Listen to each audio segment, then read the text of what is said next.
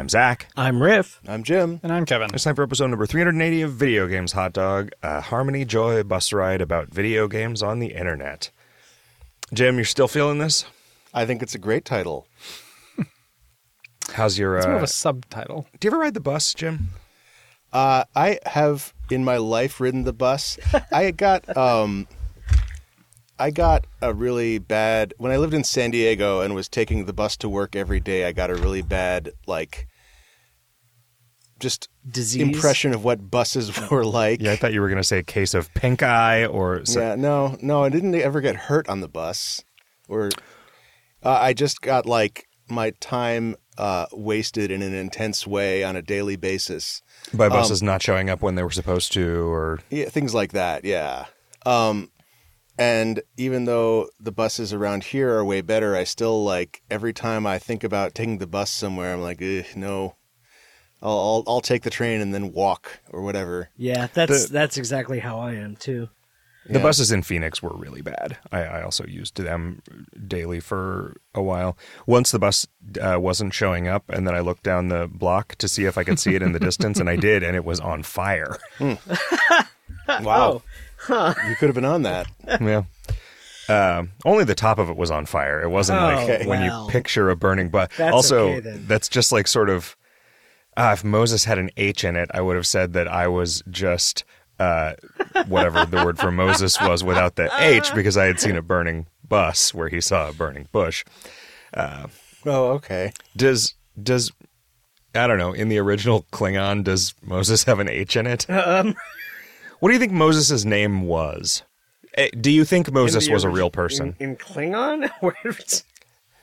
But he's referencing an episode of...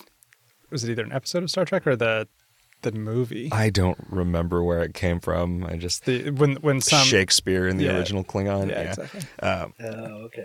Aramaic? I don't know. What was the Bible written in? Aramaic, I think. Esperanto. Christ spoke Aramaic? Was that... Sure. But the Bible was written... Wasn't the Old Testament written before Christ? Yes, a lot of it. Right? Or all of it, I guess. So maybe it was written in...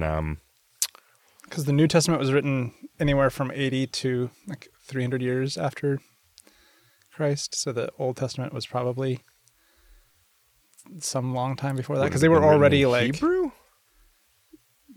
Sure.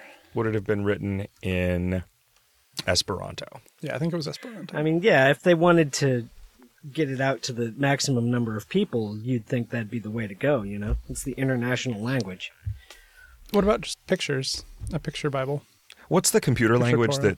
whose name sounds like Tagalog or Tagalog or however that's... Prologue? Prologue, yeah. Maybe the Bible was originally written in Prologue. That would Well, at make least the sense. first part of it. Maybe it was written in brainfuck. Is that that programming language that's just spaces. spaces and Yeah. and breaks? Yeah. Oh no, that's the brainfuck is the one that's it was designed to to create the smallest possible compiler, and so it's just an extremely simple it has eight commands and they're all with single character. What's So the one that's all white space then? I don't Might just be remember that called one. white space. That would make sense. Yeah. You should ride the bus here. It's good. I have in the past. I believe I've ridden the bus. Maybe not to the podcast, because it usually happens on the weekends. On the weekends, sometimes one leg of a BART trip will get shut down for one reason or another, because they're doing repairs. Well, on the you don't need tracks. a BART trip like that all at one time. Right. And you have to get off the train and then get on a bus, and then the bus takes you to the next station, and it's very sad and depressing. Well, I'm not saying do it when it's you're doing it because of some sort of emergency. I'm saying just do it for fun, ride the bus for fun, like Wesley Willis did. Okay, yeah. It could be joyful.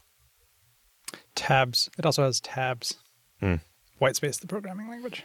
Nice. Does it have the non-breaking space? No, it's just spaces, tabs, and line feeds. That's good, though.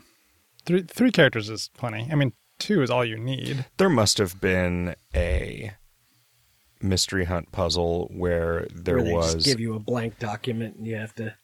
well, no, where there was code, but the white space in that code Yeah. was also a white space I see. program. Oh. Like, Huh. and so or if not, let's make that puzzle for the next. That's a mystery really hunt. good idea.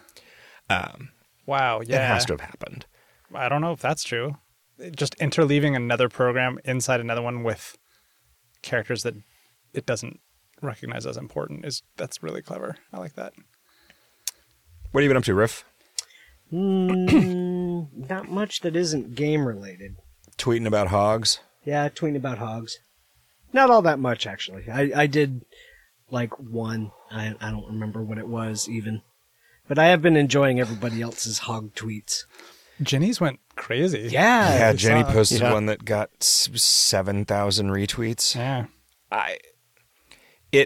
I don't want to be as cranky as I don't want to disparage the people that I know who participated in this, because like I'm happy for Jenny that she got 7,000 retweets on a thing. Yep. And I'm not like making fun of you, Riff, for participating, or you, Kevin, for participating, but this one was finally one layer too much for me, and it made me like, wow, now I regret ever making an Ozymandias or a This Is Just to Say tweet, because now this hogs thing has allowed me to see this for the empty nothing that it is. It's just people having Man. silly fun. Yeah, You're like- overthinking it. I do think you're like taking it a little too far in the negative. Like, I just can't enjoy. I mean, isn't every joke some sort of like reframing of something that's probably been done before? yeah, but I think it's this hogs thing just revealing the formula to most of the funny stuff on Twitter, right? Just being mixing two of the other funny things on Twitter together.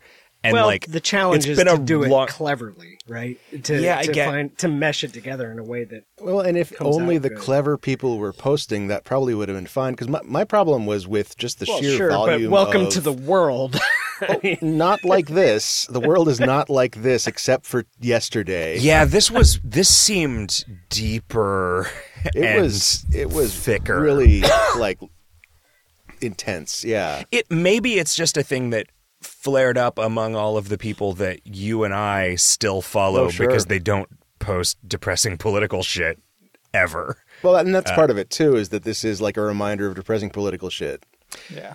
Right, I guess that's true. I have only guessed what the origin is, but I think I understand. Do you want to tell us your guess, and we'll tell you if you're right or not? Yeah, this Or- could be or a we could not episode of tell Yes, you if Yes, you're right or No. not. My guess is that someone tweeted that if you take our guns away, I won't be able to defend my children from the 30 to 50 feral hogs that attack every day. Yes, Yeah, more or yeah. less. Okay, Yep. so So you got that just from context. That's pretty good. well, it was there was so much context. It's true. That's the thing. Like it doesn't usually go like this. It's not like this was like a pylon that, like, we need more pylons.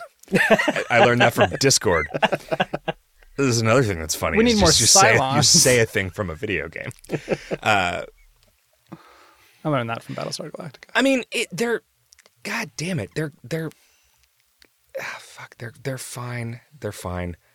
Yeah. It's Part of the reason I don't want to, like, and I kind of regret having rained on people's parade because I tweeted like kind of complaining about this. yeah, and I was in a thread with you Yeah. about it, and I was a little meaner. I mean, not mean, but just But like part of the reason Dismissive. I don't want to like discourage people too hard here is that like a lot of the people who are, especially in the context of making a political related joke, is that they are kind of it's kind of a relief to be able to take joy in that sort of thing. Yeah, like a whistling past the graveyard kind of deal. Yeah. And so like if you're immersed in it and that's your way of coping, then like I kind of don't want to rain on that parade, but also like I should just mute it. I should just mute the words. Yeah, I mean, fortunately, this particular over at one this comes point. with That's true. a super specific phrase that you can easily Right. mute. Oh, except hyphens get me now too. Just any hyphen. Well, if it's between two numbers, I'm like, oh my God, it's this again.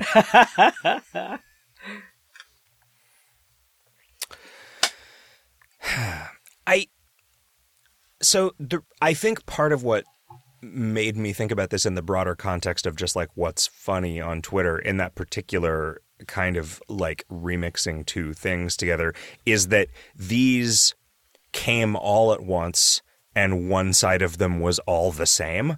Like someday a new thing will be invented to add into this mix and expand the possibility space, but they won't all happen at exactly the same time, I think. Or maybe they will. Maybe that kind of humor on Twitter has now reached some sort of like fulmination point where whenever a new ingredient is added, it immediately explodes out of the minds of 200 different people because of the 200 other ingredients. Somebody posted on a tweet that was like, Twitter humor now is that every time we get a new inventory item, we mash it against every single other inventory item to see if we get a new recipe. When you started a sentence with somebody, All Star started playing in my head because that's also this. Well, it's been.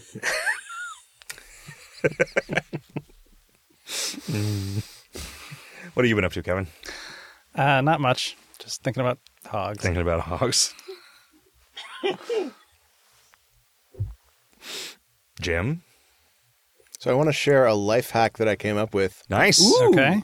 I'm all ears. So back in Is it punching a hole in the bottom of the trash can so that you can put your trash bags in easier? no, that's. I thought you were going to say say so that the garbage juice can run out easier. I thought you were going to say so when your girlfriend reaches into the garbage can to... No. Wow. Wow.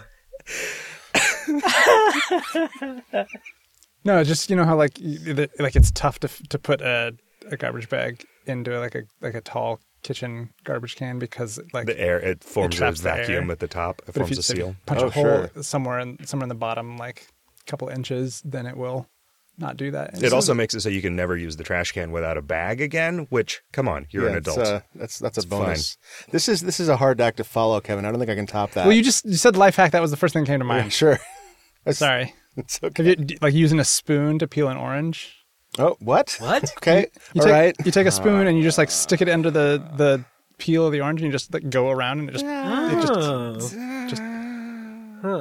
sorry, I'm sounds just pretty good. I'm I just don't full know of all about- these- I don't know full of- about full of that. these. I need to eat some oranges. Yeah, They're winter fruit, right? I need to wait till they're in season. they're hand fruits. Oh, yes. The hand fruit's tail. So I had a friend who died in 2009. And his name was Alan Nash. He changed his name to Nash because he wanted something that was like very easily pronounceable because his original last name was like Russian syllables that no one knew what to do with. And also to because of the mathematician John Nash. And my life hack is to imagine a situation where he changed his name, like because he changed his name in part because people couldn't pronounce his old name. The idea that he might have changed his name to GNASH because. Wait, that doesn't actually make sense. Anyway, the life hack is: do you think of something funny and associate it with your dead friend? That way, when you think of your dead friend, you laugh instead of being sad. Oh, okay. Okay. I don't know if I have enough dead friends to really put this into practice. Work on it. Yeah, save well, it. I mean, save every- it for later. With every passing second, we all are, Yes. Jim. It's I hope I've helped you at home. I have a good life hack, but I can't remember what it is off the top of my head. Well, then it I'll can't be have that to- good. I'll- Yeah, it's. I mean, it's clearly not super. it's not one for remembering. It's super useful for when it comes up. I just I can't remember like- what it was. Hang a picture frame with a fork. Oh, that's You know a that- neat one. Yeah, I you know remember. that I've one? heard about that one. You tap the nail in, and then instead of like trying to like the picture frames that have the wire on the back, instead of just trying to hook that onto the edge of the nail, you put a fork on the nail so that it's like balancing there, and then the whole fork can catch the wire, and then you just take the fork out. Okay. It's pretty Kevin, easy. you were a fount of these. I am. My life is. You gotta like go get a fork though, and like, what if you? You do. What if you don't want that? You also had to get a particular hammer and a painting in the nail, kitchen? and you had to frame some artwork. Well, like I leave there's- hammers and nails all over the place, just Just 'cause in you never case. know. Yeah, you never know when you got to do some carpentry. Fair enough. I spent not enough time completing a sort of a paver stone patio in the backyard of my house. And not enough time because it has destroyed your body? Yeah, none of my bones work anymore because Okay. I hurt them all too bad. And this is just from like carrying heavy rocks. Well, a lot of it is from the digging was way more exhausting than the carrying. I think the Okay. carrying was more sort of just harmful to the flesh of my broken body. Okay. I think it's like 5,000 pounds of paving stones was what it added up to in the order. That's a lot of paving stone. It is. Well, but you saw a picture of it. I mean, it's a fairly modest patio. It's just that stones are very heavy. In fact, they're often a thing that you'll mention if you're trying to come up with an example of Yeah, a thing they're that like it's very classically heavy. heavy. Yeah. Not potatoes. Yeah. For listeners who have not been paying attention for the last 10 years, we went to Body Worlds, which was an art exhibit where they had plasticized corpses in various artistic configurations. And there was a audio tour, and there was one of them that was because it had to be educational because these people had like donated. They knew what they were donating for, but in order for it to be you can't donate your body to art, which I think is super fucked up, and I think that you absolutely should be able to. But it had to be like educational, and so there was this thing about skin, and it was like a corpse, all of whose skin was visible and sort of spread out, and it talked about the amount of in an average year, an adult or in an average lifetime, an adult sloughs off like 16 pounds of skin. And then said, in terms of potatoes, that's more than you can carry. Which, no, it's not. And why? If your point is that 16 pounds is more than you can carry, it's like 16 pounds. Which weighs more, 16 pounds of potatoes or 16 pounds of feathers? Like, and It if the point made no sense. If the point is that like loose potatoes, Yeah, okay, I was like just about the to suggest. weight is not going to be the limit in carrying loose potatoes. I mean, you could you could take off your shirt and tie off the neck of your shirt, make a bag. But maybe modesty prevents you, and they didn't want to get into this. But it's really stuck with me. Yeah. And I wish everyone knew about it so that I could then Make tweet a joke about it. Yeah, I could make a tweet about that, except it's the lyrics to All Star. I also wish I had come up with a different one of the mutators just then. 30 to 40 feral hogs is more than you could carry. 30 to 50. 30 to feral 40 hogs. potatoes. Yeah.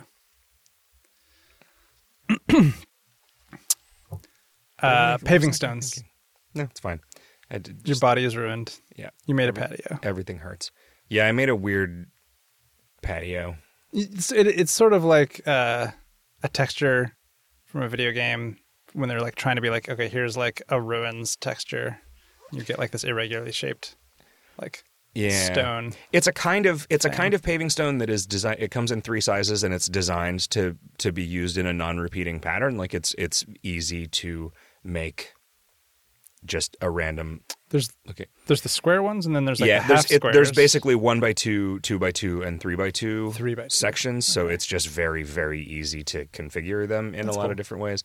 But yeah, I just made the edges weird and sort of bricky, jagged, and it's very oddly shaped. It's kind of shaped like a Y. I am curious how it's going to bear out in terms of use, Usefulness, whether you will enjoy it or whether people will keep stepping off the edge accidentally or twisting ankles and stuff.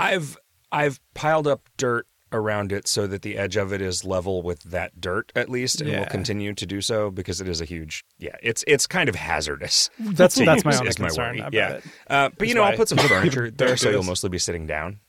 Okay. I'll put a barbecue grill there, so you're mostly carrying things that are very hot or very sharp when you have to traverse it. Or that you absolutely don't want to drop.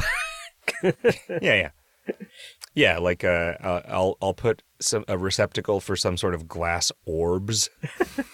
I was thinking in terms of your dinner, but Oh, okay. Well, I was thinking of other things that you wouldn't want to drop. that's true. I I could put definitely like a child's would not want playpen on the other side of it. or the child. Yeah.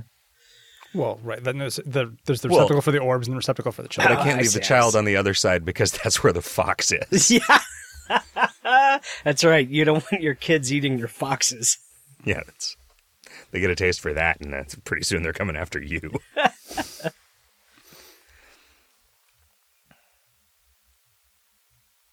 Mr. Fox was my father. He was fantastic. Yeah.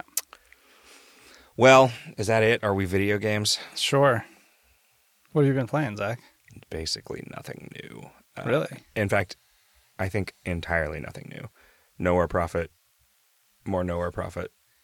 Do you want to talk about the new Hearthstone expansion that came out today? A new Hearthstone expansion came out, and it was yesterday. Was it yesterday? It's good. They added a new keyword Sure. called Reborn, and it's pretty simple. It's just this. It's a minion that whenever it dies, it immediately comes back to life with 1 health. So, like if it has Death Rattles, then that's powerful. If it has Taunt, then that's, it's like a Sludge Belcher, which was an auto-include in every deck when it was still in Standard.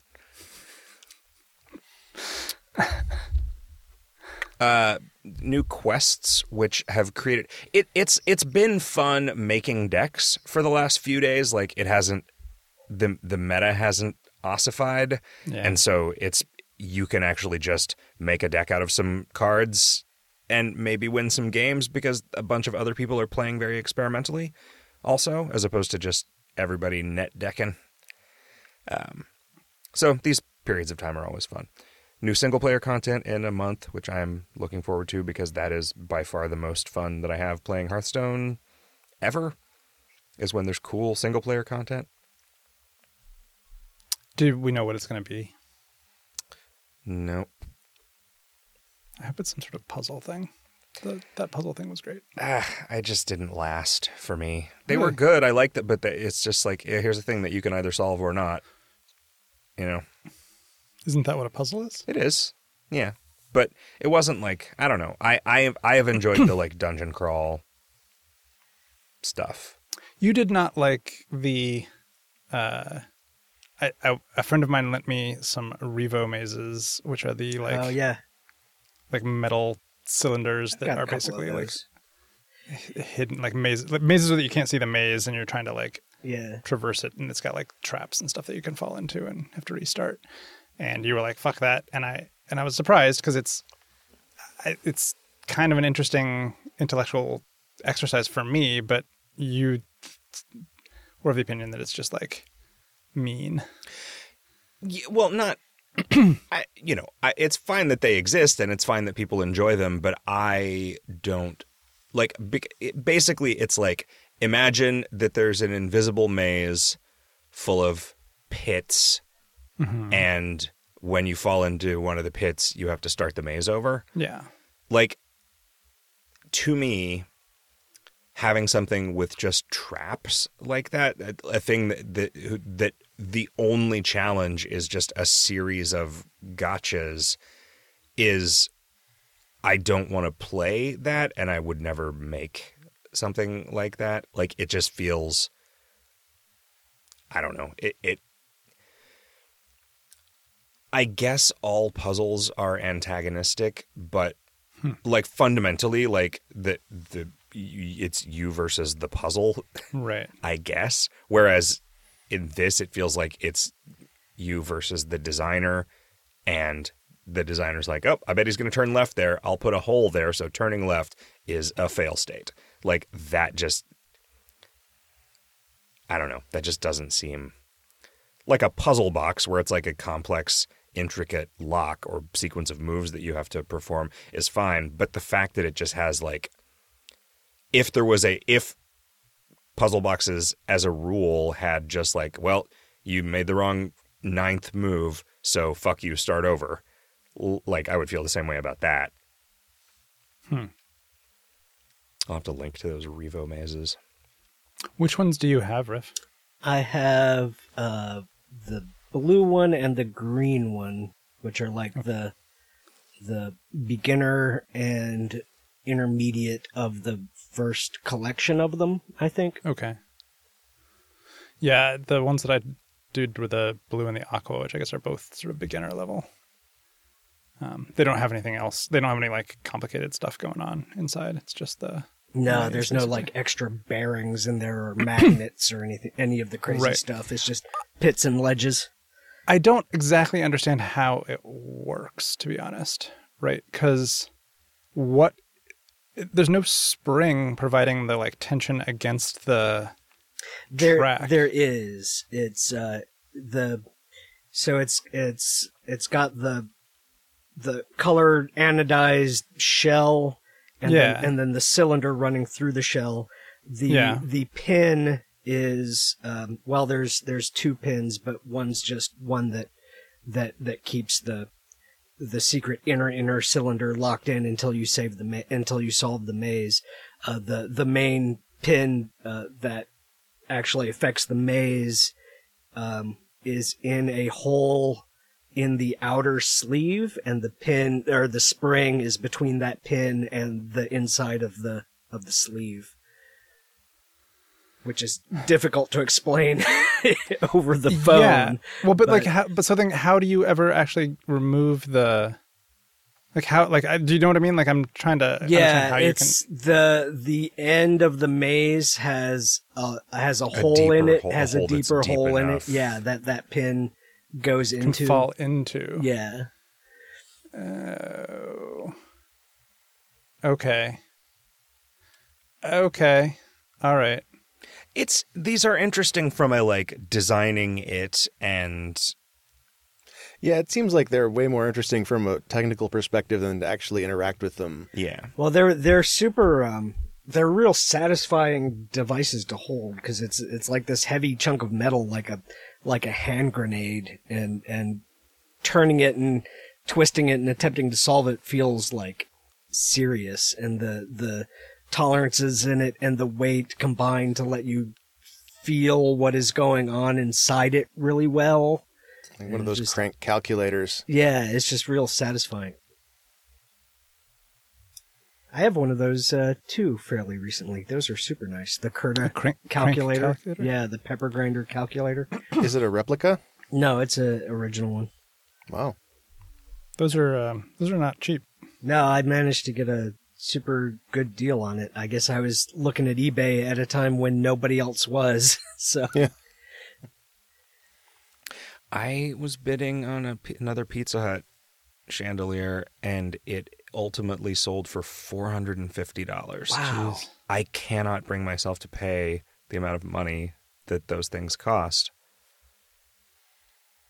Especially when I'm almost certain that it will be broken when it arrives. Yeah. Right. Based on historical precedent. $450. It's a little piece of everybody's childhood. Yep. I guess.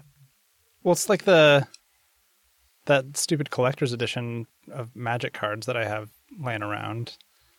Like, it originally sold for $50 back in 1994. Mm-hmm. And now, like, there's a lot of sort of eBay auctions that are $10,000. You should sell it and buy a very small house. I could buy a model of a house. Sure. Little dollhouse. Yeah, you could get a really, really nice dollhouse for $10,000. Yeah, or you could get like, man,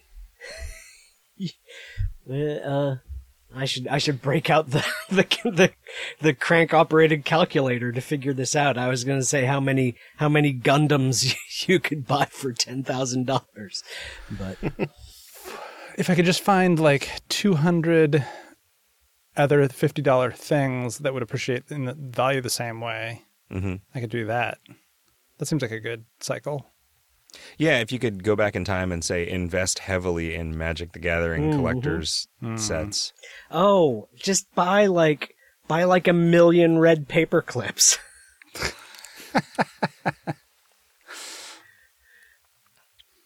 What have you been playing, Kevin? Let's see here. I played a couple of things that I did not like at all. And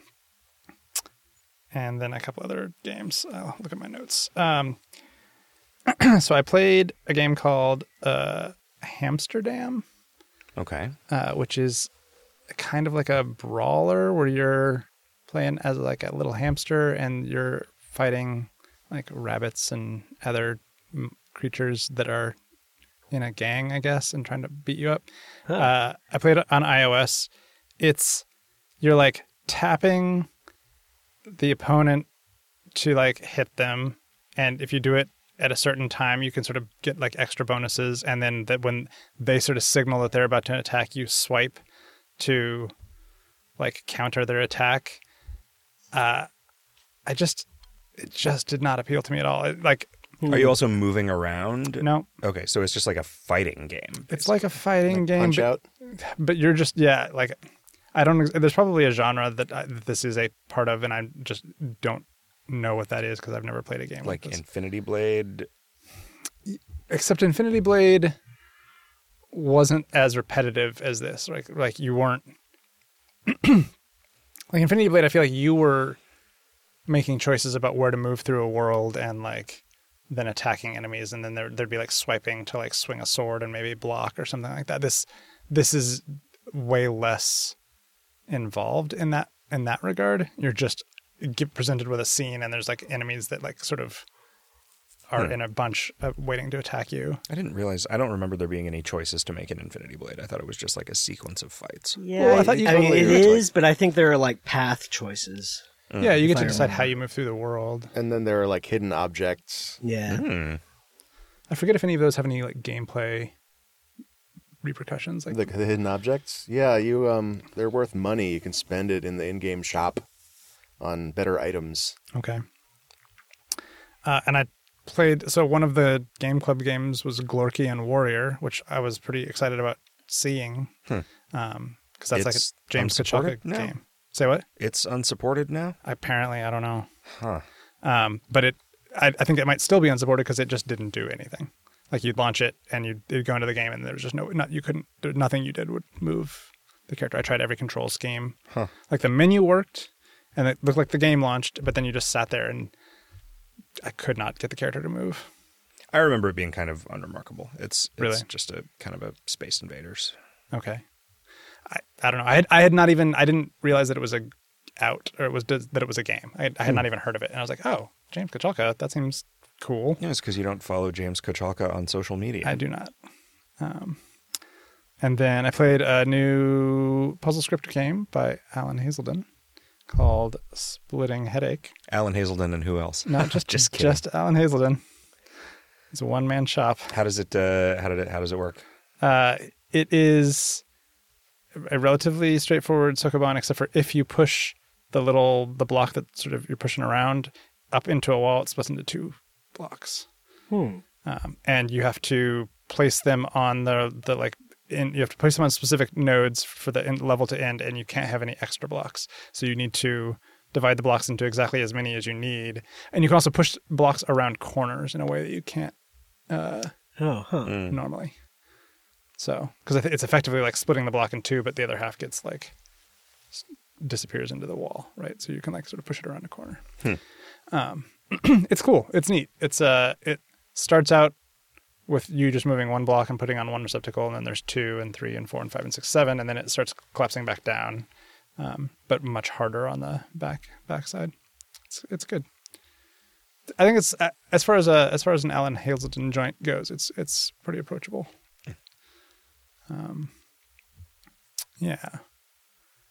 And the that puzzle level in Mario Maker 2 that I had mentioned is back up online, and I posted a link to it in the Video Games Hot Dog Slack. It's hard. It is hard. Yeah, because it's like it doesn't really explain itself, and you have to sort of figure out even what the structure of it is first, and then you can start trying to make headway into the puzzles. But You should probably put the link to that in the show notes. yes, Yeah, we will. yeah. I managed to solve a couple of the puzzles with a lot of hinting. Well, I was just trying to like help you move it along because you were Yeah. pressed for time. But yes, yeah. So that's about all I played. How about you, Jim? What did you play? So I want to talk about a game that I didn't play but read about. Okay. This is a game that was so the Crowthorne Woods game adventure from like 74 or something like that has tons of ports and tons of like people have taken it and like I'm going to add a bunch more rooms and puzzles to it. And one of these is a game where seemingly somebody played Adventure and took notes and like maybe made a map and then recreated it on a computer where he didn't have access to the old game. So he was recreating it from memory and the notes. And the result is that everything is just subtly different. That's interesting. Yeah. You could do a big string of those, like a game of telephone. Yeah. And that's That like... would be great, actually. Logistically, I think it's hard to imagine how to do that, but I really want to figure out how to do that game jam. You'd have to, it can't really be a jam, right? Yeah, it'd be like- because a bunch of people have to do it in sequence, Right. Yeah. Unless it was like spend an hour, like you could do it in the context of like the standard IO jam or something, right? Like if you were making like a text mode game that you had an hour to spend on it, Yeah. and then each person takes the game of the guy on the right, plays it for 10 minutes, and then has an hour to make a recreation of it. Right. Let's do that. All right. I could also imagine a like Jason Rohr style situation where you get handed a USB key which has a game on it, you play it, Yeah, that's kind of and what then I was make thinking. Yeah. you make your game and either delete the other one or like make a new I folder. think what's interesting about it is seeing how they differ. So then So you just add deleting it. you add your own folder, Yeah. and then somebody else makes a game. Or based on your maybe game. maybe you zip up the previous game with a password that your game gives when you win. Oh yeah, so in order to play them all, you have to like Yeah. solve them in You have to reverse start order. at the far end. Yeah. Oh, that's really good. Yeah, that is good. That was on. I read about that on Jason Dyer's blog, and I couldn't actually play it because the link he gave. I don't know how he was playing it. The link he gave was too, like it was a PDF scan of the source code, where the leftmost character of every line was chopped off. And it was in Pascal, so like, and it was indented, so that's not as bad as it sounds, but still, like, I think if people were trying to recreate it from that scan, I think they would have to just type it in by hand, or fix every line manually. I tried for a long time to get OCR working on those old 321 Contact basic program scans and just never could. Huh. Yeah, I wonder if that's just like if that's something you need an apprenticeship in, just tuning OCR algorithms. I was gonna say, I Yeah. wonder if they're expecting a particular kind of writing that's going to be scanned in program, like BASIC is very far outside that. Yeah. Yeah, that's possible. A lot of punctuation characters. It wound up being a lot easier to just type. Right.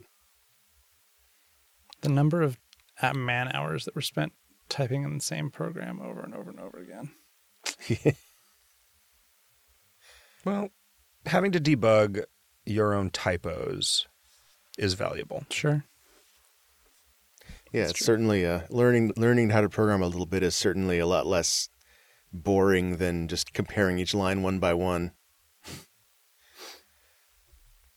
And I played Strong Bad's Cool Game for Attractive People. Oh, wow. The whole series, or A few episodes of it. And this was a game that Telltale licensed from them, and then they worked on it and did the voices and some of the writing. And it's I was doing this partly to figure out if I would still like Homestar Runner. Seems like a better way to do that would be to watch some of the cartoons. Yeah, maybe. It certainly would have been less time consuming. Yeah. For me at least, and I revisited this recently. I played the first two episodes a little while ago, because we were at that time thinking about working with the guy who directed those, and are now actually working with the guy who directed those. Oh. And the issue that I had the first time I played it was that I had been watching a lot of Homestar Runner, and the pace of the content that you got was so much slower because it was an adventure game. Yeah. Right? Like, Strong Bad does not pause to walk all the way from one place to another on camera in all of the videos. And he also never says the exact same thing you've already heard because you forgot that you clicked on a thing already. That is a thing for sure, yeah. And so, yeah, it was a rough translation. Yeah, but there's also like there is some joy to be had in Strong Bad style shenanigans that you are complicit in. Like the first what was the first episode is the one where, what is it? You frame Homestar for something, and then you have to fix it because he moves in with you. I don't remember the exact scenario, but I remember you convincing Marzipan to break up with him. Yeah, I think. And there's some sort of a race, right? That you the race to the end of the race. Oh yeah. And yeah, you have to win the race wearing a Homestar helmet, looking like him, and then you have to convince Marzipan to take him back. And just like that. It's maybe more fun to think about than to actually do. Like, if you're identifying with as being this character, then like these cartoon style shenanigans are like, they're not the sort of thing you usually get up to in a video game. And it's kind of a rare treat to be able to take part in that. But like, as you were saying, like the pace, and this is a problem with almost all adventure games, the pace is pretty slow.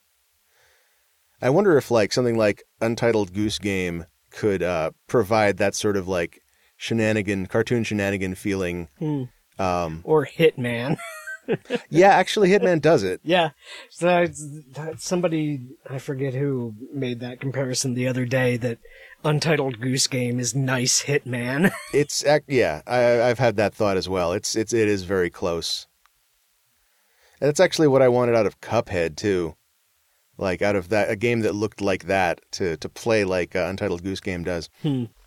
It's weird comparing the Telltale Strong Bad game to the games that they design, because they're like, I'm sure they were excited to make an adventure game because they grew up on King's Quest and stuff. Right. But they made Peasant's Quest, which is... Did you play it? I don't remember. Is that actually an adventure game? Yeah, it's a Sierra it feels pretty much style like a Sierra one. game. Yeah, but it's very short. Right. They've made pretty so many good too. Yeah, my memory of it is that it was good too. It's like a half-hour game. I thought it was well done. But they made things that were very, and I think this is kind of like, this will come up a little bit when we talk about The Assignment. They make things that are like evocative of their experience with games growing up. Right.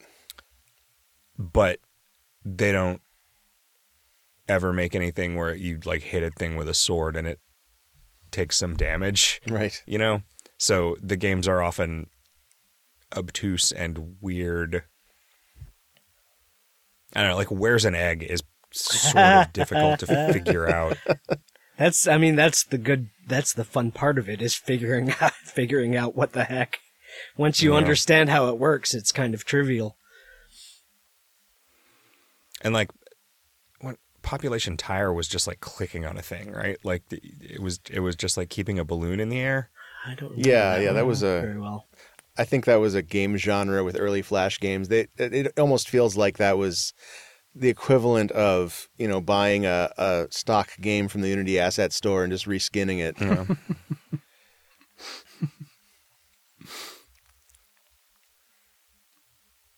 It was weird because they recorded the voice for it, but they didn't write most of it. But it is successfully in those voices, I think. Yeah, which is what we were evaluating about Chuck. Okay. Like that's what we were hoping for, was like that this is somebody that can do work in in somebody else's funny voice. And right. And he said he would write stuff trying to match their tone, and then they would come back and make little changes about it that he wouldn't have necessarily, that he didn't really understand, because they, he was just like, okay, I would never have written it that way, but I believe you that this is what you believe that your tone is, because you're the ones that know. Right. The third episode, and like I'm kind of like not these days super into Strong Bad as a character, as like a anti-hero. And maybe that's just like kind of not being into anti-heroes in general these days. Like I kind of wonder if the Trump presidency hasn't ruined that concept as like something that I can enjoy.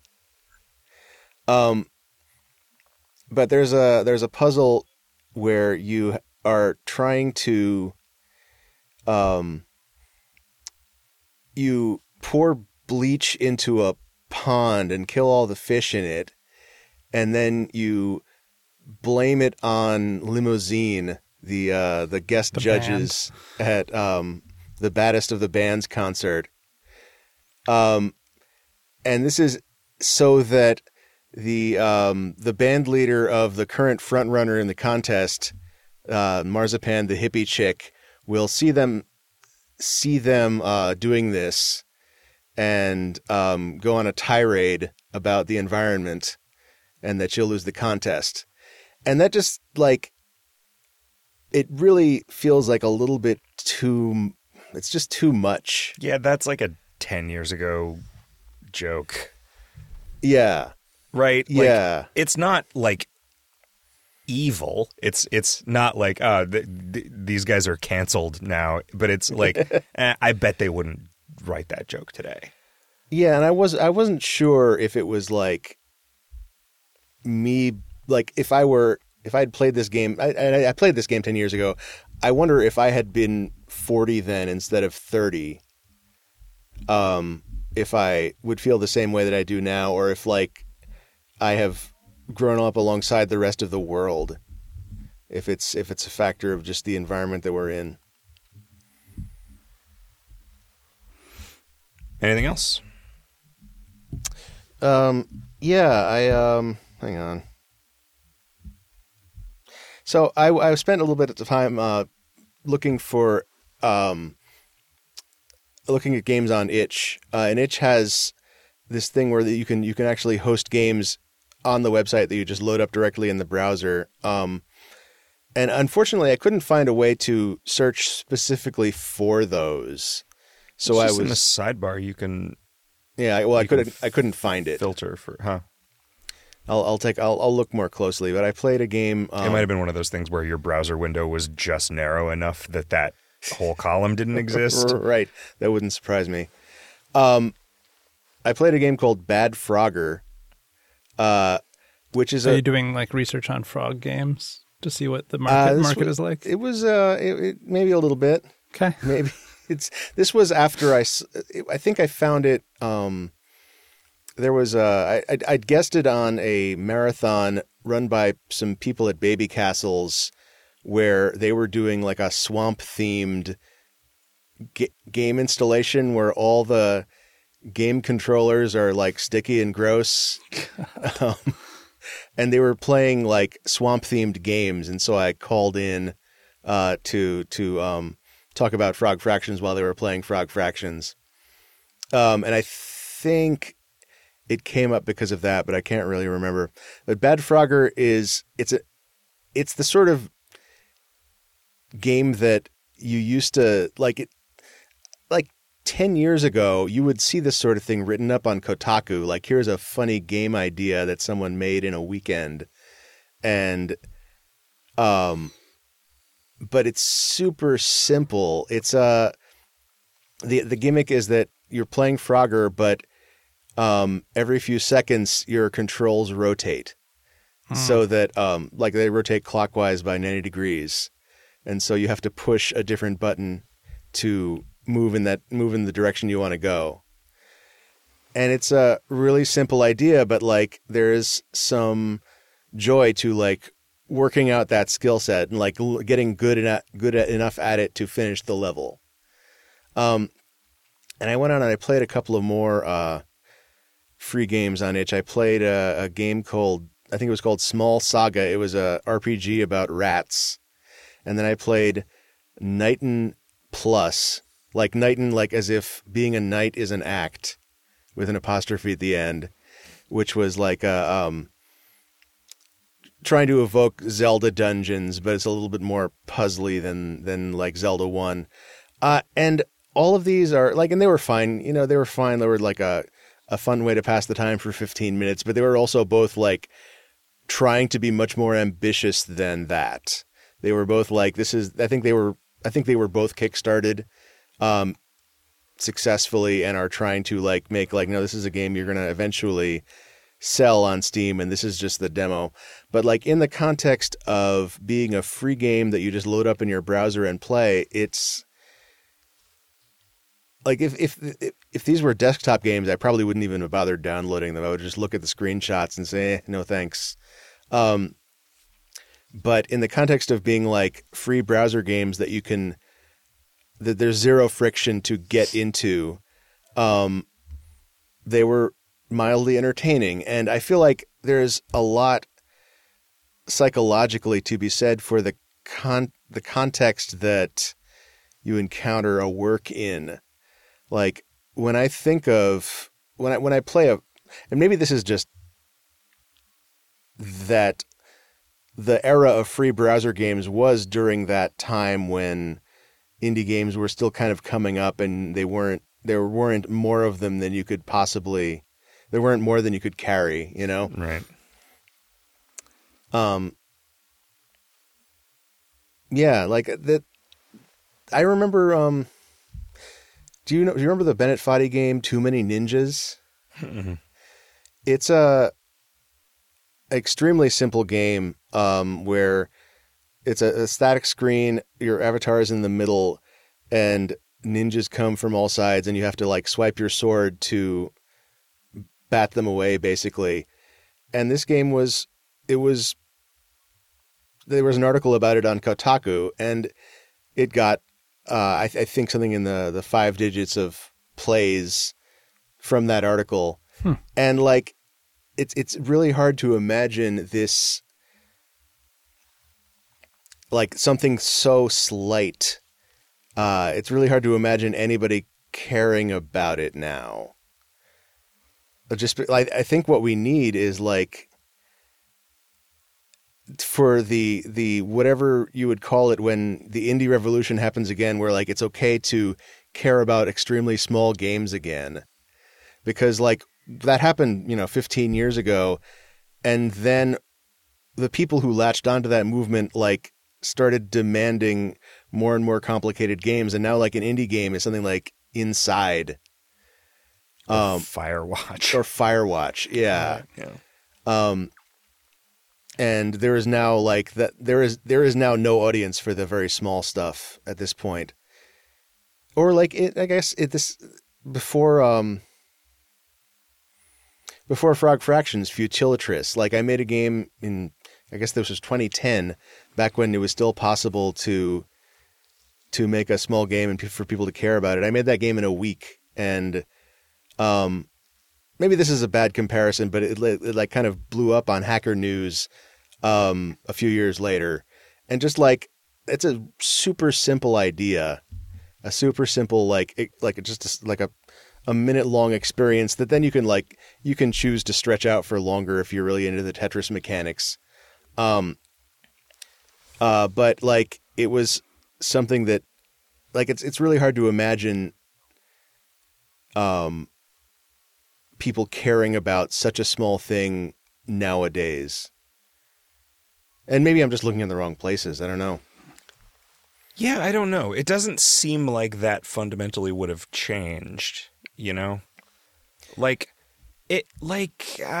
Slither.io, you know? Sure, yeah. Like and it becoming an insanely popular thing, and that... There's definitely also the factor that, like, I was part of, like, the indie subculture. I mean, maybe we can think of it as, like, the TIG source subculture, like, that particular community of people. Where maybe the indie golden age was actually just those people getting rich, was just those people getting the attention.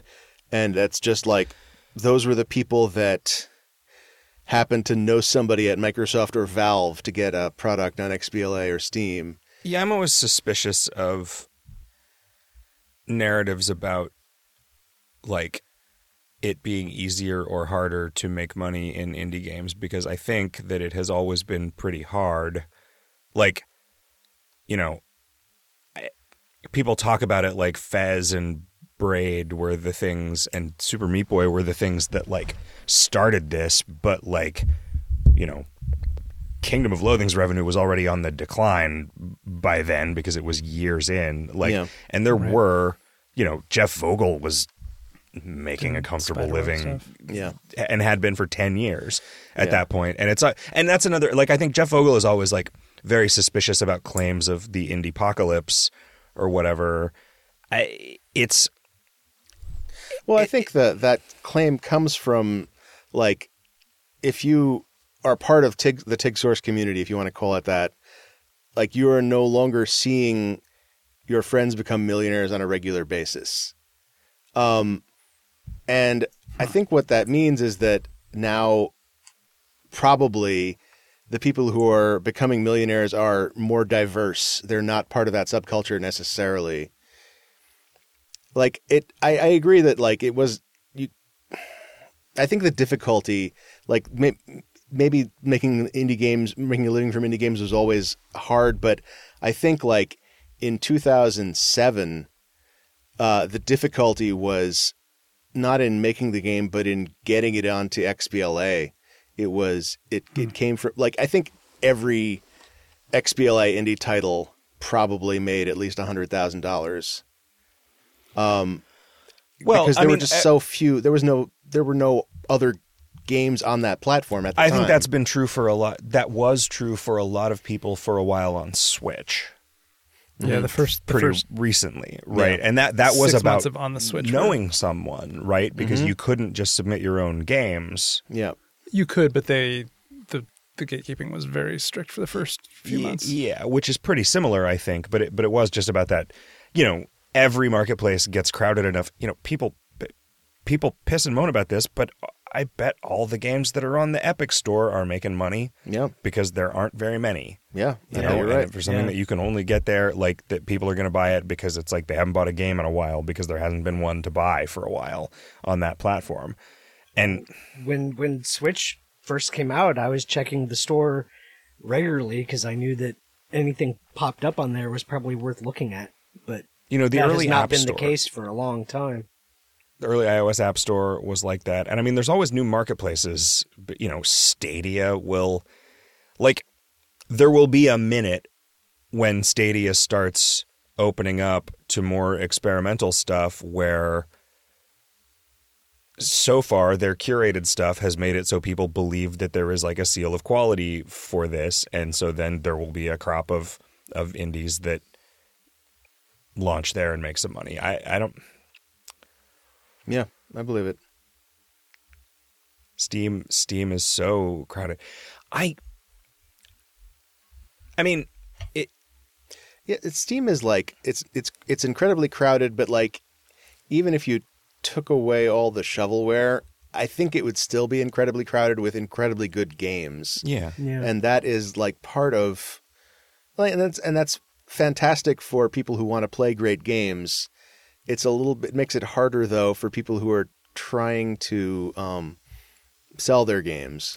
And it's the people, most of the people that I feel like talk about, and you are a weird exception to this, but you also don't talk about it that much. Like, the guy from Camper Van Beethoven is not the guy that you want to listen to when he talks about whether the ability to make money off of music is fucked now relative to 10 years ago or not, because he is a guy who was making money 10 years ago and is not now. And there's at this point, 20 years ago. And there are a lot of reasons that might be true. Yeah. And he does not want to think, oh, well, maybe it's because novelty bands don't stay popular for 20 years necessarily. Unless you're like Weird Al or maybe Giants, maybe. But like,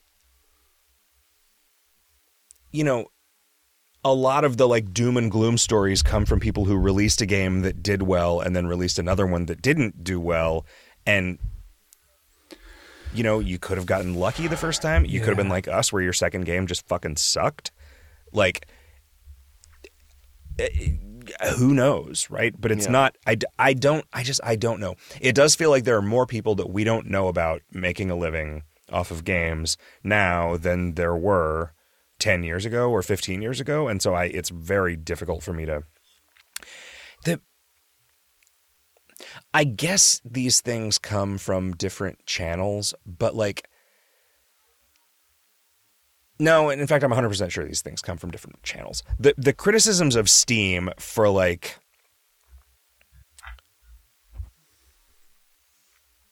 gatekeeping, but then when they stop gatekeeping, being criticized for just a flood of porn, like, it feels like they've just reached a point where they can't do anything right in the eyes of the kind of person who's going to complain about a platform. Epic just started there in the eyes of the biggest shitheads on the internet. Yeah, did you see that Ooblets bullshit? Well, I mean, I did not see any firsthand, but I heard about it. Do you guys want to talk about 10 beautiful postcards? Oh no, wait, Riff. Oh yeah. What have you been playing? Riff. What have you played, Riff? Well, I think independently, Jeremy Parrish and Bob Mackey both mentioned Wario Land 2 on Twitter.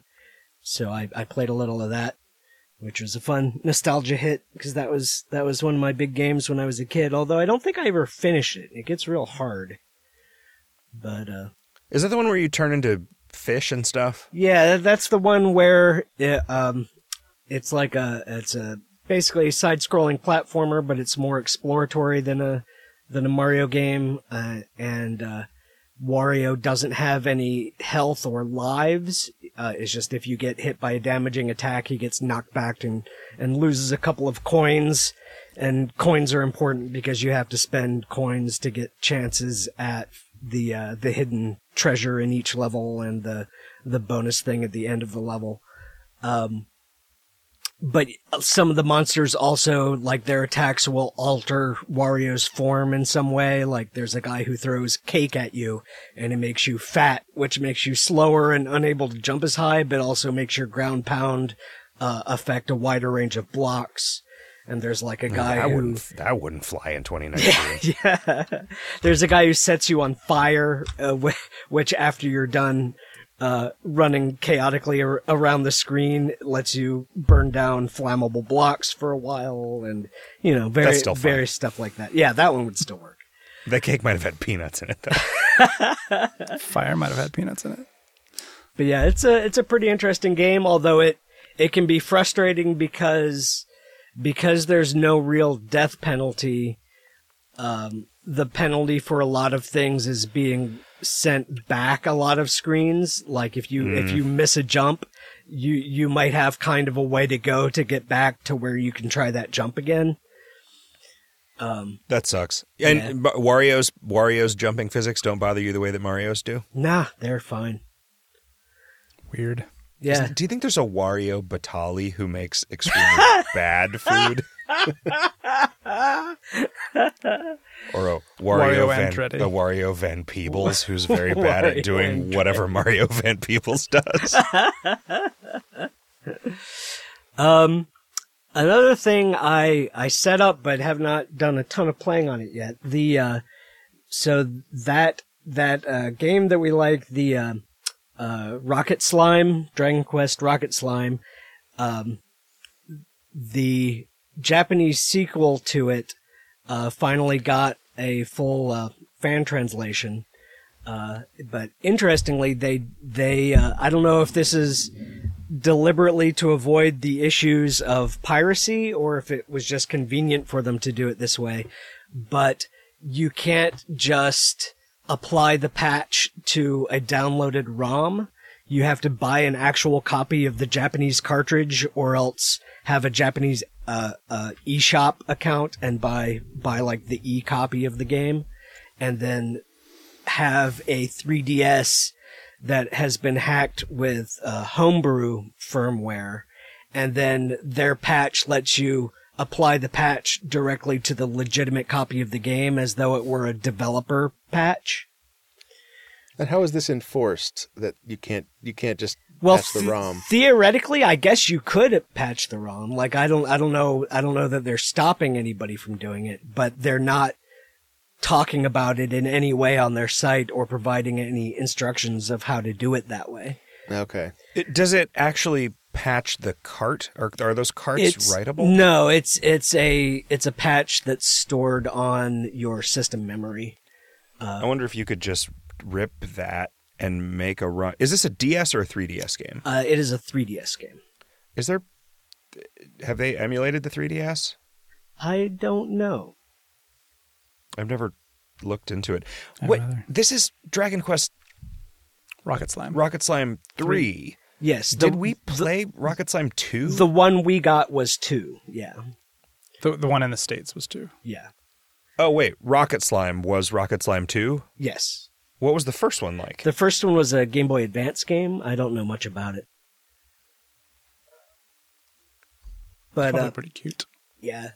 I'm still waiting for my copy of the cart to arrive from eBay, so I have not actually played it yet. But I did go through. It seems like enough of a pain in the ass that I don't want to do it. Well, the upside is that after having set it up, you then have a 3DS that can run homebrew. And the process for setting that up turned out to be super easy. Like, I was really surprised at how easy it is. Like, it takes a while. It takes like 45 minutes to do it, but every individual step of the process is really simple. What does Homebrew allow you to do? It lets you like upload external software onto the 3DS. So like I've uploaded like a Game Boy Advance and a Game Boy Color emulator onto there. There's like an emulator version of like Mac System 608 that you can load onto a 3DS and use the circle pad as the mouse, and the left and right triggers are your mouse buttons, and all kinds of weird stuff like that. So yeah, I loaded up a GBA and a Game Boy emulator, and got ROMs for like, I ran a few of the randomizer ROMs. So I've got like a half a dozen differently randomized versions of Castlevania Aria of Sorrow, for instance, that I can just play on this actual hardware. It's pretty sweet. It's pretty fun. And I've got like somebody on the Duckfeed Slack told me about a Pokemon ROM hack that actually sounded cool instead of dumb. And so I like, does it hack a different game over the top of the Pokemon ROM? It's the particular one is it's Pokemon Crystal Clear, which is a hack of Pokemon Crystal that removes all of the linear like world progression, so it becomes more open worldly, and it also gives all of the trainers like thematic teams and better AI so that they'll use like real strategies against you. So that sounded, I haven't gotten deep into it yet, but it sounded interesting enough to download. But yeah, I don't know. It's just, it's handy to have a way to play these emulator ROMs, or not well, they are but specifically what I'm interested in is randomizer ROMs. Just being able to play a copy of that.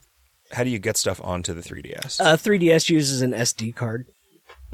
Just micro SD.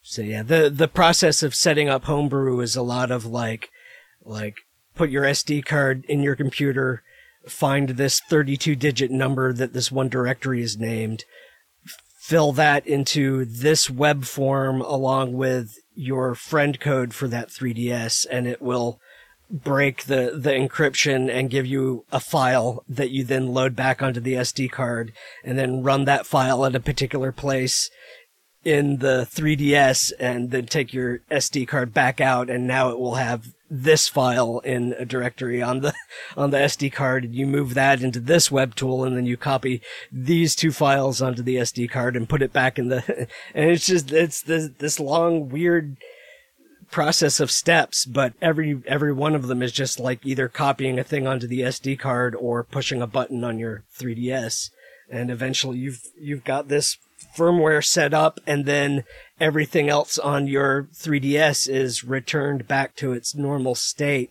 so that you can, apparently you can just, like when they come out with a new firmware patch for the 3DS, you can just go ahead and upgrade your 3DS, and it isn't going to affect this. And like, you still have all your games and all your old save files, and everything works completely normally. It's just also you have a couple of apps that let you run Homebrew now. So it's pretty rad. I don't even know where my 3DS is. That's what I've been doing. How do you guys think about 10 Beautiful Postcards? I like it. You don't. I do not.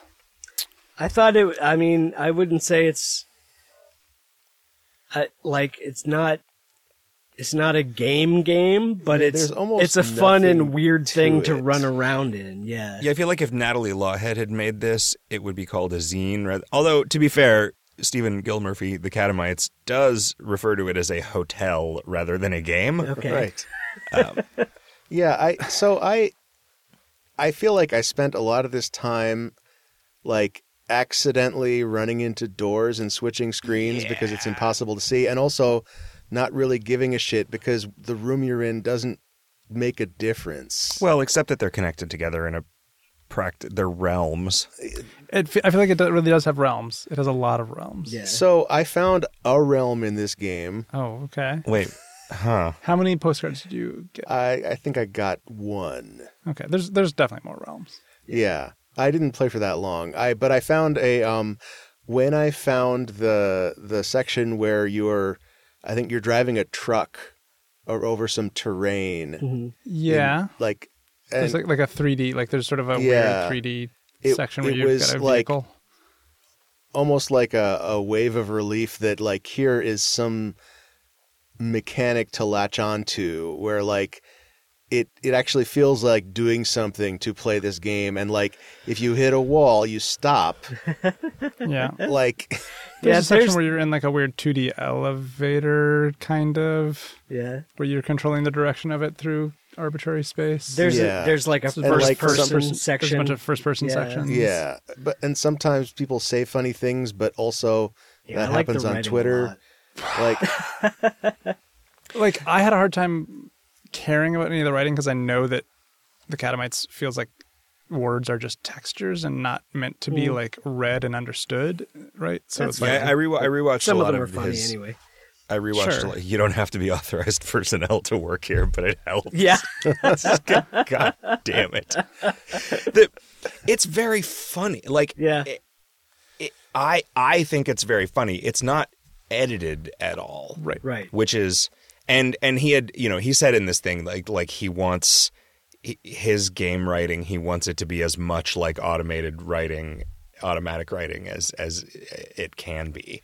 Which just means it's all going to be, there's not going to be anything to it, but it is going to be funny a lot of the time. It's not going to be funny in a way that, like, It's not going to be funny like the spittoons in West of Loathing because that is a crafted setup and payoff over a long period of time that was a tremendous amount of work for Riff. But it's going to be funny in a way that like a funny guy thinking things is going to think funny things all the time, and he's a smart, funny guy. Like, if you see like a paragraph of text, it is definitely safe to ignore it.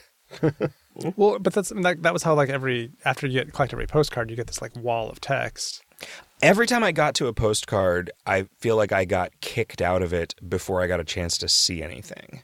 And I don't understand why. I don't know if it's like there's an exit. Like when you get to the postcard, someplace on that screen is an exit. Is it invisible? No, it's an object. It's not often a door.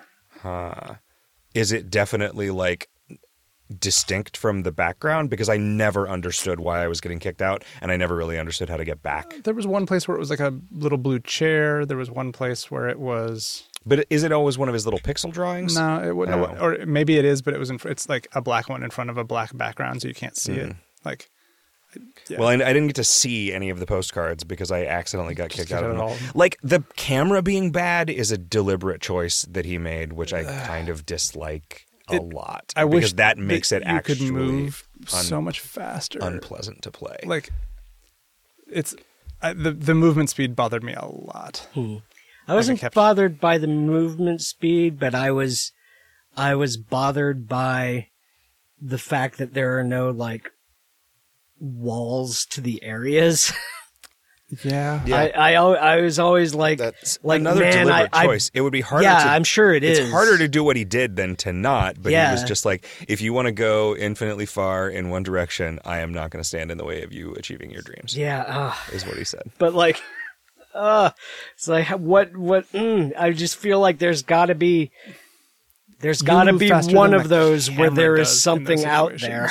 No. Well, maybe there is. If you go off screen, you're like, oh, God damn it, there's like nothing out here.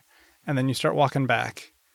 You move faster than the camera does. The camera's like taking its time to slowly pan over, and you're like off screen. Mm-hmm. And you're like, do I wait for the camera to pick up, or do I keep moving forward hoping I'll hit a door and warp somewhere? Like, I think you can always warp back out to the title screen. The title screen is just another room. Sure. Yeah, as is the options menu, which is actually pretty good. The options menu has some funny stuff in it. I wish, like, I want to see everything in it, and it doesn't want me to because I want a map is what I want. Yeah, but it doesn't. I think you could draw a map. You could make a map, but you'd have to figure out a way to describe. You'd have to figure out a way to describe any one of those screens in a way that you would recognize your own impressions of it. Like I remember some of them. Yeah, there are a lot of screens. There are a lot of screens, but they all felt pretty distinct to me.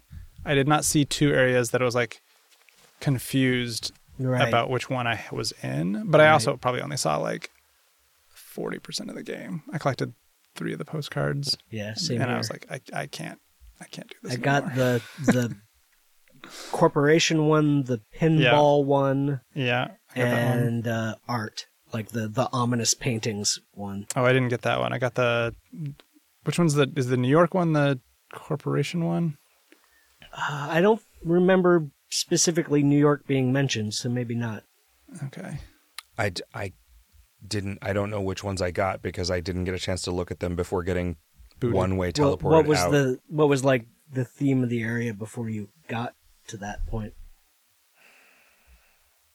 I don't remember. They all kind of bleed together. Yeah. Like I feel like this is like my observation on. I went to Sleep No More for the first time, and then when I learned that the show was on, the way that I learned that the show was on an hour cycle is because I happened to go back in for my second.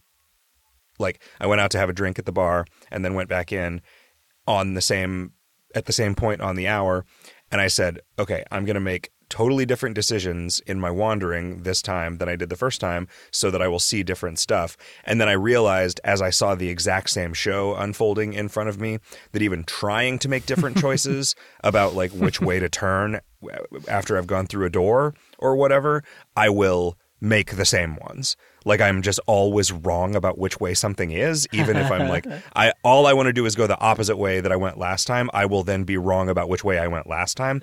Like it's the incorrectness of my space navigation is relative to my feelings about this space navigation. And so I don't know. Navigation through a space, not navigation while in space. No.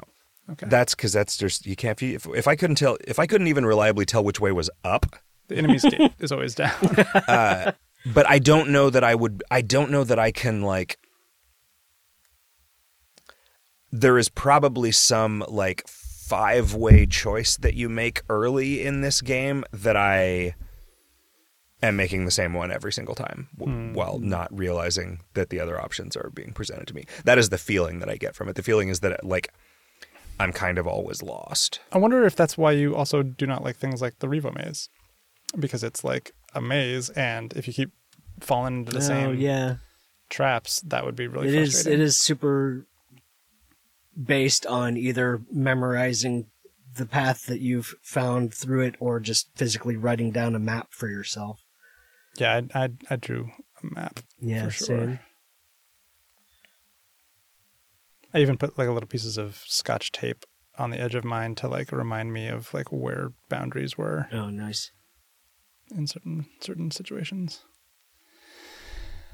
I'm glad that this game exists, right? Like I'm glad that Yeah, I like seeing these sort of like weird zine punk rock kind of games from time to time. Like remember when we played Strawberry Cubes, which was super weird? I love this. I actually kind of liked thing. that one quite a bit. Yeah, I that liked one Strawberry Cubes a gave lot. me a lot more of an impression that there was something worth finding, Yeah, and that I just wasn't. the same. I would rather when something is as messy as these games are for there to not be anything that I'm like supposed to do. Yeah. Because I wouldn't trust if there was like a set of achievements in 10 Beautiful Postcards, I would not trust him to make them achievable. Yeah. Huh. Like, I think, because I think that it would be a trick. It would be a statement if anything like a goal presented itself in this. Like fucking Oikospiel. Like, part of the reason that I won't engage with Oikospiel is that I don't have any faith that I will have the experience that the developers imagined that I would have, because I don't have any faith in their ability to execute on anything. So do you feel without like fucking it up? Your appreciation of this game is improved, made possible, whatever you want to say, because you have interacted with the creator? Well, you've like seen a talk. Seeing that talk. Yeah, seeing that talk definitely helped a lot. Because like Magic Wand, I was like, this is fucking... Like, when I thought Magic Wand was a game, I hated it. Right. I bet it would be fine now. I was like, oh, this is just a big series of kind of... Magic Wand felt like it had more game elements than Did it? this. Yeah. I didn't think any of the buttons did anything. Like... Well, even just being sort of a platformer gives it like a shape. Yeah. Maybe I didn't get to the parts that were sort of a platformer, or I'm not remembering it correctly, because looking back on it, it feels exactly like this. Except you had a button that would wave your wand but didn't do anything, I don't think. I thought there were places where things happened with the wand. Yeah, as I maybe. recall. But just knowing that this is just meant to be a kind of an experience that Washes over. you you. you just soak in. Yeah. Is The problem, I guess my problem was that like in West of Loathing, the impetus to go around and touch every object is that you get a joke reward. And sometimes those jokes are really funny. And here, the impetus to go around and like touch everything, 90% of the time it wasn't all that interesting. But right? I don't know like that a little quip. But I don't know that more than 10% of the jokes in West of Loathing are funny to a given person. I think the hit There rate are is just high enough that it feels better. Right? I mean, I think we don't just leave our typos in and stuff, right? Yeah. We don't write as much, yeah. but We self-edit before we write, and then we go back and We don't actually tend to edit. I do. Right? Like that's the thing. I go through and I edit. Well, you edit, you fix typos and stuff, but you Yeah. don't tend like. I'll fix jokes that aren't working, except for the one that you refuse to let me fix. But yeah, no, I'll go through and make like an editorial pass on stuff. That joke does not need fixing. Which joke? It's the message. It's the button when you drink a cup of coffee where it says you drink the cup of Joe and you respond, "My name's Ted," if Ted is your character's name. Okay. because you, the character, are interpreting that sentence as them saying some nonsense and then calling you Joe, which is funny. Yeah. It's fun. That is like not a broken joke. What? How would you address this? Yeah. He wanted me to. That's the thing. He couldn't. There was no way. I wanted to just excise it. Yeah, It's he like, wanted. He no. was like, he Funny. wanted me to get rid of it. That's No, good, you're though. wrong. Yeah. You're wrong. So you are the person who gets bug reports, and people will report that people. Sometimes I will make jokes in KOL that really consistently get reported as bugs or typos or like a deliberate misspelling that is for a reason, but it's for a reason that a lot of people don't get, and so they report it as a misspelling. And that, sorry, but that's just tough shit. Like, Okay. Riff And like, and I have a united front on this. I mean, it's you both want to be able to have your dumb jokes in the game. And normally I'm with you, but this one just it just didn't quite work, and that's it just doesn't work for you. It's You drink the cup of Joe. It's yes. yeah. You drink the cuppa Joe. Like maybe would have worked if it was tea, I guess. But then it wouldn't have even been It coffee. does work. It doesn't work. It does work as written. Look at Jim; he's laughing. I thought it was a funny joke. Yeah. So anyway, Riff, tell us what our assignment for next year is. Next year? Oh, I don't know if this game is that long, but let me click this. Isn't it thing called real quick. a very long A hike? short hike. Oh yes, yes, A a sharp short hike. hike, which just came out of itch. I don't know much about it. It's on Except Steam, too. Oh, is it on Steam? Oh, it's on Steam. Well, fuck it then. I'm going to edit that whole depressing Epic Store thing out. I don't want that in our show. Okay. All right. And Yeah. this thing where I mentioned it. No, not really. I will edit that awkward silence out. Nah, it's too late. If it was an awkward silences in the first 4 or 5 minutes of the show, I will edit out. But then I figure once you're in Once there, you we got listen this you. long, you're like, Yeah. fuck them. Yeah.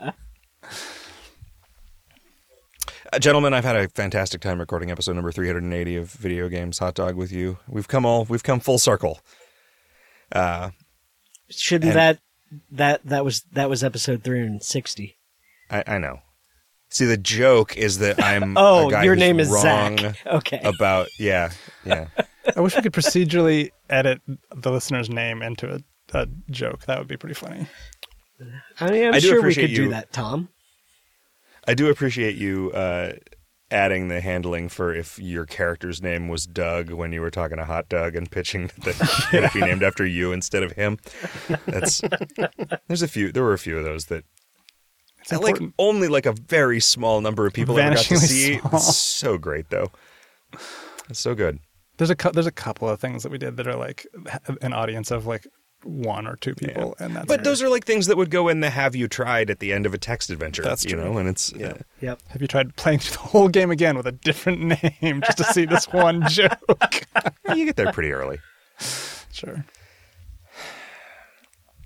And listeners, I hope you'll join us. And if you do, Jim, what time is it in Swatch Internet time It right is now? at 051. Cool. And if you don't, At 052. Kevin, what time is it in Kamchatka? Do you have that on your phone? I could look it up. Do you have it listed on your clocks? I don't, but I can. I've got the world time thing, so Does I can. Kamchatka still exist? I don't know. You can get kombucha What time is it in kombucha? whatever time you want it to be. Okay, world clock. Time to pour it down the drain and drink Kamchatka. something good. Kamchatsky. I think that's probably what it is. It's 12:14. Cool. Cockaboo-boo-balaya. Good night, everybody. Everybody off the bus. Have a great week, everyone.